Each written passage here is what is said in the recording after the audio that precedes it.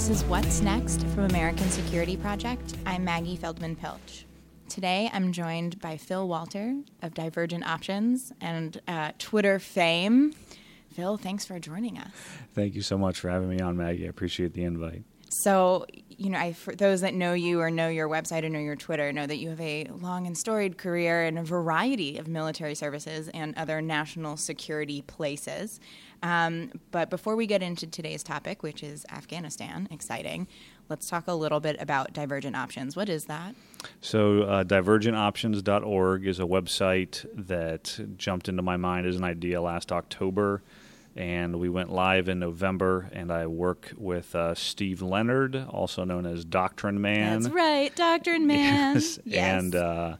And Bob Hine, U.S. Navy captain, recently retired, and we run the website, and we try to get folks to write for us, and we produce 1,000-word-ish articles that analyze national security situations and present multiple options and kind of look at the risk and gain of each option. But at the end of it, they never recommend a specific option, and we really like that. We kind of want the reader to decide what they think is best. We try not to take sides at all, just present options. And Divergent Options it solicits papers from anybody, right? You put that out on Twitter. Yes, I try to put that out several times a week. And the biggest thing we focus on is good ideas and good writing, which are more important to us than, race, sex, language, pedigree, nationality, or anything. If folks have a good idea and want to write, please get in touch. Very cool. Well, we will obviously put a little link to that on our website, and our Women in Security Fellows are all big fans, and we are grateful to you actively making space for other voices. So we're glad to have you on this week. Thank you so much. So we're going to talk about Afghanistan, and that's a lot. It's a big word. It's a very big place, and there's a lot happening. So I will let you set the stage, because you can't just talk about Afghanistan as a broad idea, right? What are we talking about?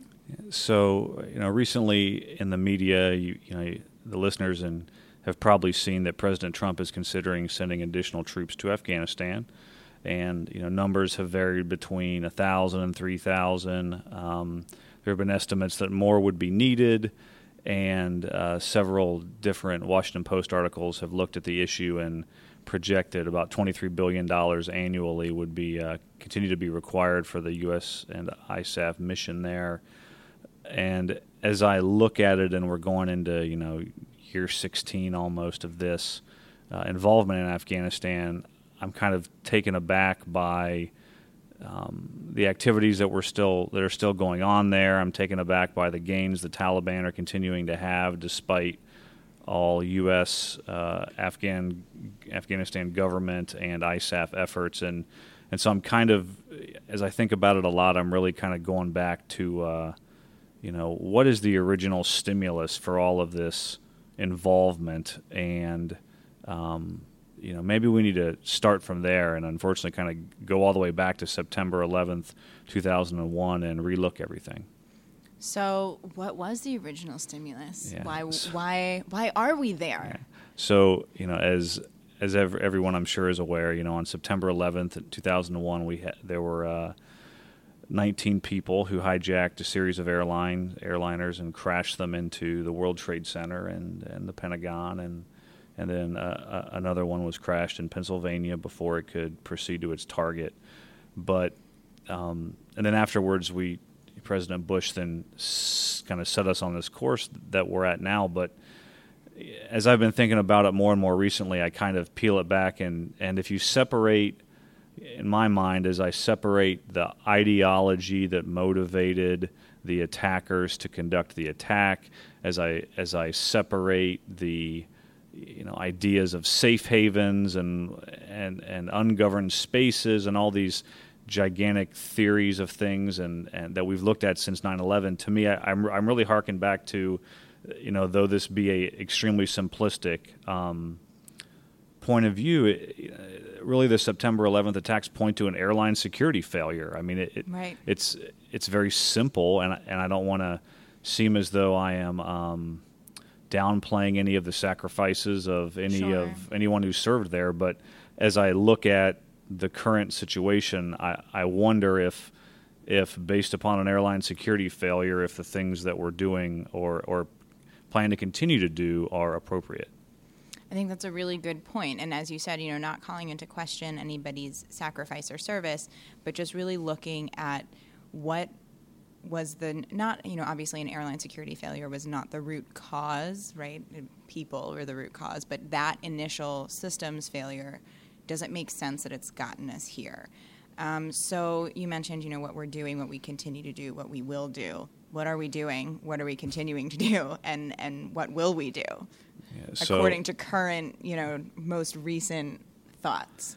So, from my point of view, we are the United States and our allies are continuing this quest to support the government of Afghanistan and the military of Afghanistan, and we continue to provide money and training and contractors and resources, and despite all these years of efforts, just this month, in May 2017, there was a very interesting video posted on a website called Long War Journal that showed what I would estimate as a former, infantryman and an infantry officer, kind of at least an infantry company's worth or companies reinforced of Taliban fighters in Sangin, which is in Helmand, which is in the southern part of Afghanistan. And, these fighters are assembling in the open, parading in the open, being cheered on by the locals in the open, and there seems, at least according to the video, there seems to be no perception of threat, no worry of threat. Right. They're not worried about getting bombed or droned or spotted or engaged. They're just hanging. Exactly. And so as I look at that video and I think about so many years of effort and money and other things, I have to ask myself, what are U.S. interests in Afghanistan? What are the intensity of those interests? And if after almost 16 years of effort and money and treasure and blood and post-traumatic stress disorder and everything else, an infantry company reinforced worth of Taliban fighters can assemble in the open, to me that's an indicator that our current approach is not working. So you brought up an interesting point. You didn't just say, what are our interests, but what are the intensity of our interests, right? Because it's not just about, is this important to the United States or not? Is it important to our allies or not? It's how important is whatever this particular interest is, and how much of a priority is it, and is it more important than other things? And perhaps that's the real question here. So do you think this is, what do you think the intensity of our interest is, and do you think that's something we've stopped to think about any time recently?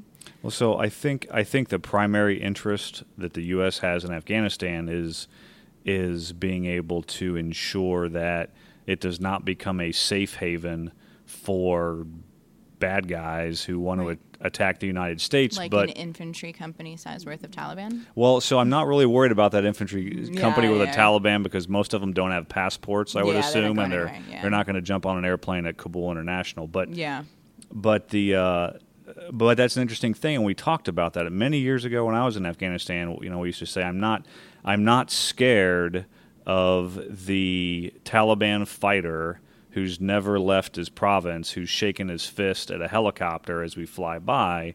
I'm scared of a Western-trained person, a Westernized person who can exist in Westernized countries, has a passport, and goes to Afghanistan to receive some type of training. Mm-hmm. And so, as I look at things now, I wonder if the U.S. interest in Afghanistan is ensuring it doesn't become a safe haven for people to come attack the U.S., can that be done without having to put 10,000 U.S. troops on the ground, a possible surge of up to 3,000 more, a cost of $23 billion a year for who knows how long, and the fact that, where those Taliban members in Sangin assembled for their parade, there could also be a safe haven down there right now full of people from all over the world who have passports and understand Western norms, and they could be down there training as we speak. So it's interesting to think about, what are we doing? What should we be doing? Where should we be going? And you also raise an interesting point in articulating what our interests are. you said the interest is ensuring that Afghanistan does not become a safe haven for people to attack the United States. You did not say that the U.S. interest is ensuring Afghanistan does not become a safe haven for terrorists. Those are two different things, right, to a certain extent. Right? Our concern on a more basic level, whether this is right or wrong, is always ensuring the homeland, right? Before we can, what is your sphere of influence before you can even kind of like track out? Do you think we're doing that? Do you think we're dealing with that basic interest of making sure this is not a safe haven for people to then come and attack the United States? So I think it depends on whether you. Well, first I would say I think globally we are right, and but I think that there's different ideas on it, and one idea is. Is it a, and I'm making air quotes. You can't Sure. see me under the table. Is this a, quote, war to be won? right? Or is it a, quote, threat to be managed? Two very different things. Two very different things. They require two different levels of effort. Yep. They require two different mindsets. They require different ideas of longevity. And so far, I think a lot of what the U.S. does is publicly proclaims this is a war to be won, Yep. but in actual foreign policy decisions, it seems as though it is a threat to be managed. Right. And Afghanistan right now kind of falls somewhere in between because the U.S. isn't really all in on war to be won, Sure. and they're not necessarily all out on threat to be managed. Right. And so it. Then you get neither. Yeah. Then you get yeah, neither. exactly. And the larger questions too are if there's 10,000 troops on the ground in Afghanistan and they surge 3,000 more, from a forces standpoint, so Right. that's 13,000 troops. In addition to everything else. Multiply that times 3 because you've got one group in country, one group on leave, and one group training. Yep. And then I got a really interesting discussion last year with a friend who said, objected to all the contractors being in Afghanistan and said, if it's an important enough thing, then the U.S. military should do it. And I said, I disagree. I believe that the U.S. military should do things that only the U.S. military can do. Right. And if the mission is to teach foreign countries' soldiers small arms training, I can contract that out. Yeah. What I don't want to do is take a Warfighting. U.S. Army infantry brigade that can deter the Russians and Right. then have them, majoring in the minors, so to speak, and deploying to Afghanistan and teaching small unit tactics to people. Right.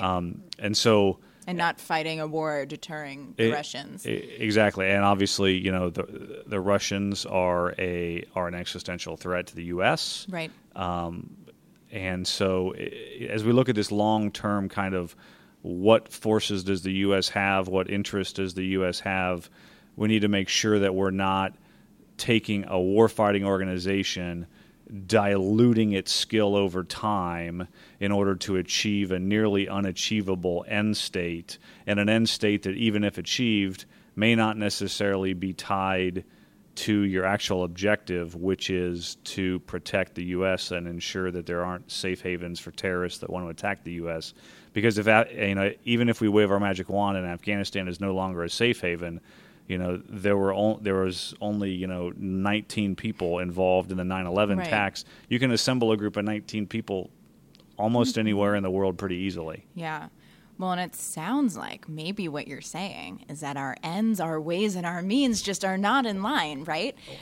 Shocking. But more than that, these are questions of force readiness. These are questions of personnel. These are questions of really basic foreign policy, defense strategy, national security strategy, right? At like truly a fundamental level, like what is our U.S. national security strategy, and what do we want, what can we have, and what makes sense? And we've talked a little bit about this difference between a war to be won and a threat to be managed. And, some people argue, I honestly don't know where I personally come down on this. I know it's a soundbite, but whatever. That the American public wants a war to be won, but they don't want the cost of a war to be won. And, I think probably to a certain extent that's true. I think it probably also depends who you're defining as the American public. Who are you asking? But do you think that plays a role in our inability to kind of build coherent strategy? Is that, we recognize that the American public, the American people want a war to be won, but don't want the cost of that, and it's not truly attainable, and the challenge in front of us is not the kind of challenge in which there is a war to be won. It's in fact a threat to be managed. And so because of these kind of conflict between these two very basic distinctions, we're sort of SOL anyways. Yeah. So I think some of what you touched on has to do with popular culture. And I actually wrote an article once where I spoke to the fact that we have 4 Rambo films in the United States, but we have no films about NSC-68. Yeah. So that's just kind of, that's just a cultural thing. What the American people want, I don't necessarily think Afghanistan is even on their radar unless they have sons or daughters that are going there, because there's no more conscription and there's not necessarily taxation increases applied, that align with our Afghanistan efforts. I think if President Trump said we're going to surge 50,000 troops to Afghanistan and we're going to increase sales tax by 3% to support it, then suddenly there would be opinions. Yeah. But at present there's just not. And there's a lot of apathy. I don't know. Way. Yeah, I mean, depending on where you're looking. Yeah, and I don't know if it's apathy or if it's more, at the end of the day. If you look at the Maslow's hierarchy of needs, what I always talk about is, people in Washington, D.C. Are having a self-actualization discussion when the voting public is having a food on the table, taking care of their family discussion, and a lot of times we just talk past each other. Yeah. I think the overarching question that the Trump administration needs to answer is just that, if you go back to the original stimulus of 9/11, is invading another country, toppling its rulers, occupying it, installing a new ruling party, an appropriate response to an airline security failure, especially when the rulers aren't the ones that attacked the U.S. And so the interesting context is no matter what the Taliban says or does, they're still not on the kind of State Department foreign terrorist organization list. Yeah, what is that about? I mean, maybe that's a whole other podcast, but interesting point worth highlighting. Well, and I would argue that is a symbolic acceptance that the Taliban is going to have to be negotiated with. Right. We can't just wave our hands and say they are all terrorists, because then short of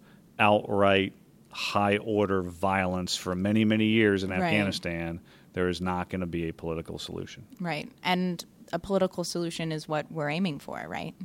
I would hope so, but it's interesting to see the articles that discuss the extra troops in Afghanistan saying, this will help us, achieve leverage over the Taliban to bring them to the negotiating table. But historically, if you look at conflicts that have brought parties to the negotiating table, maybe just historically within the 20th century, in Korea, we went into North Korea. Yeah. In Vietnam, we invaded Cambodia. We reinitiated bombing on North Vietnam. So I don't see 3,000 troops as being the thing that brings the Taliban to the table. Now, if the U.S. is going to suddenly start doing massive, brigade-sized cross-border attacks into Pakistan to hit Taliban safe havens and drive the tanks right in through some of those towns, maybe that's a discussion point. But the reality of that scenario is that the United States will always prioritize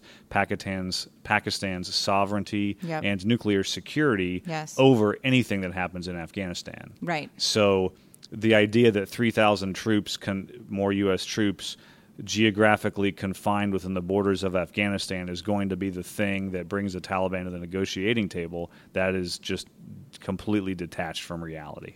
Well, and there's also an interesting point, right, that you've brought up that, these conflicts in the 20th century, the dueling parties were attached to a government. Taliban is not a sovereign nation. They are not representing a sovereign nation. They are not, by definition, running Afghanistan, right? They are not in charge of governance and statecraft in Afghanistan. officially. So that adds a whole other layer to this, right? Because like here you are trying to bring about a political solution that is not a truce or a negotiation between two states or two governments. It's really two states / governments and a third stakeholder, which is like way more complicated, right? Well, I think it's complicated from a United States kind of. This is how we think about the world. Yeah, this is how we think about the world point of view. Right. You know, what's interesting is while someone in Kabul or someone in D.C. may say exactly what you said, the reality of the scenario, you know, as demonstrated by that video on the Long War Journal, is that, you know, go down into Sangin and ask them who's in charge. Oh, for sure. And it's not going to be... It's not the government, but it's like, how do you, you know, bring who is actually in charge versus who says they're in charge and who's in charge in the eyes of the international community? How do you bring all these people together? Well, and so, you know, the largest, you know, question that begs into that is, you know, what, you know, can the Taliban be made to feel as though they can meet their goals through a political process as that is part of the government of Afghanistan instead of through fighting? I don't know that answer. When, you know, quick personal story, when I left Afghanistan, when I was there, I was in civilian clothes, in civilian vehicles with a long beard and blending in and things like that. And the day I got ready to leave, the night before, I shaved off my beard. I was very happy to not have my fist-long beard anymore. Yeah. And as I was driving to the airport in a civilian vehicle, I was behind a screen in the van, and I saw what I knew to be a member of the Taliban based upon the way they were dressed and my experiences at the time. Mm-hmm. And that person looked at me, and I looked at them, and they instantly, you know, saw I was an American and I was hiding behind the screen. And I will remember for the rest of my days the look on that Taliban member's face, because the look in his eyes, I'm sitting here and I'm thinking, yay, I get to go home. Yeah. Yay, I get to go home. So for me, it was a trip. It was an episode. Right, this is their life. For the Taliban member I looked at, it was a way of life. Yeah. And that, you know, there is victory or there is death. And that's an extreme point of view. But no, but that's right. Yeah, and at the end of the day, you know, a lot of what we do in U.S. foreign policy and national security is what somebody on Twitter recently characterized to me as playing the away game. Yeah. And there's only so much willpower, you know, U.S. political, military, national security will that we can put forward when we play the away game. Yeah, that you're in a sandbox. You know, there's not in any reference to the geographic area, but in the idea that here you are in a fenced-in kind of playground situation where there's some sort of supervision and you might bring some of the pieces of sand home with you unintentionally when they get stuck in your shoes, but you don't live in that sandbox. You get up and go home. Exactly. And what's most interesting is a lot of the discussions that are happening now are similar to what happened when President Obama contemplated an Afghanistan surge. And sure. I'm sure you recall Vice President Biden had this idea that he called counterterrorism plus. Yes. Where he wanted to focus on, he said, hey, the problem is not the Taliban, the problem is al-Qaeda. And we need to do whatever we have to do to be able to continue to, you know, neutralize / manage the threat from al-Qaeda. And so what's interesting to me is as I look at kind of the next this year, but then 10 years on, I think that counterterrorism plus is inevitable. Yep. It's just a matter of time. It's a matter of what president is in charge when they make the decision. Yeah. But I think this sustained $23 billion a year, let's surge, let's not, the Taliban still able to assemble groups of fighters in large numbers. I really think counterterrorism plus is inevitable. It just determines, you know, what are the political views that will push President Trump or the next president or somebody to finally make the counterterrorism plus call. But I do believe it's an inevitability. So you've kind of brought up an interesting point that brings us maybe a little indirectly back to where we started, right, with Divergent Options, this idea of bringing people into the fold, into the conversation who either were there before but kind of like in a small corner of the internet, or maybe they're an intern or whatever. And, there's this saying, I wish there was a more eloquent way of saying it, I'm sure there is, but if you always do what you've always done with who you've always done it with, you will always get what you've always gotten. And that has been, I think, a motivating factor for a lot of young people trying to get involved in foreign policy and national security, and that we need fresh blood, right, and not just carbon copies experience-wise, demographically.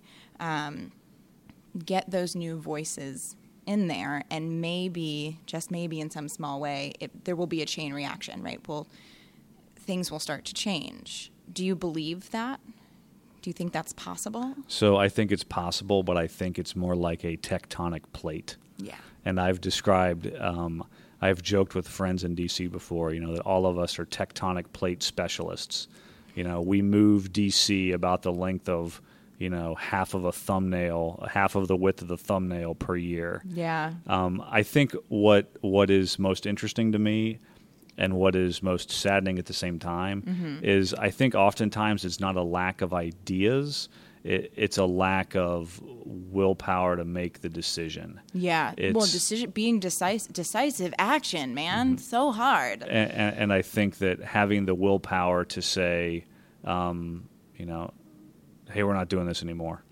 But what about America, the way the world sees blah, blah? Yeah, this isn't good for us. We're not doing it anymore. Yeah. Whatever it is. I mean, I think that there are decisions that need to be made. I think that the decisions will be unpopular, but I think that there needs to be overall a large public debate about the U.S. continued involvement in Afghanistan, and that tough decisions need to be made about what are our national interests, how are we going to pursue them, and how are we going to pursue our national interests in a way that does not enable continued Russian aggression, that does not enable continued Chinese militarization in the South China Sea.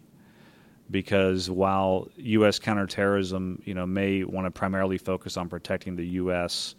interests from threats, larger, though some will debate it, the United States still is a primary underwriter of national security in a lot of different places in the world.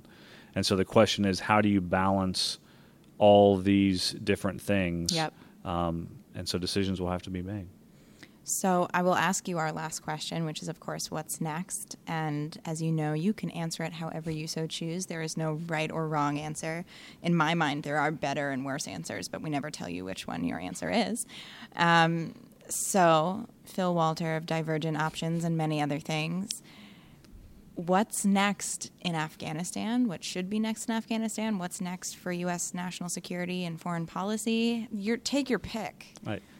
I think what's next in Afghanistan is probably not a surge of a lot of troops.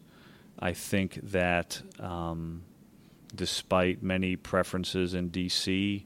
To give it one more big try, I think that President Trump's business sense will not allow him to reinforce that. I think that Counterterrorism Plus is inevitable. I think it should be inevitable because a lot of the forces that we are bogging down in Afghanistan could be better used to focus on real threats to U.S. national security, real military threats, specifically Russian aggression, and continued Chinese militarization in the South China Sea. Well, you are probably not wrong, even if people want you to be.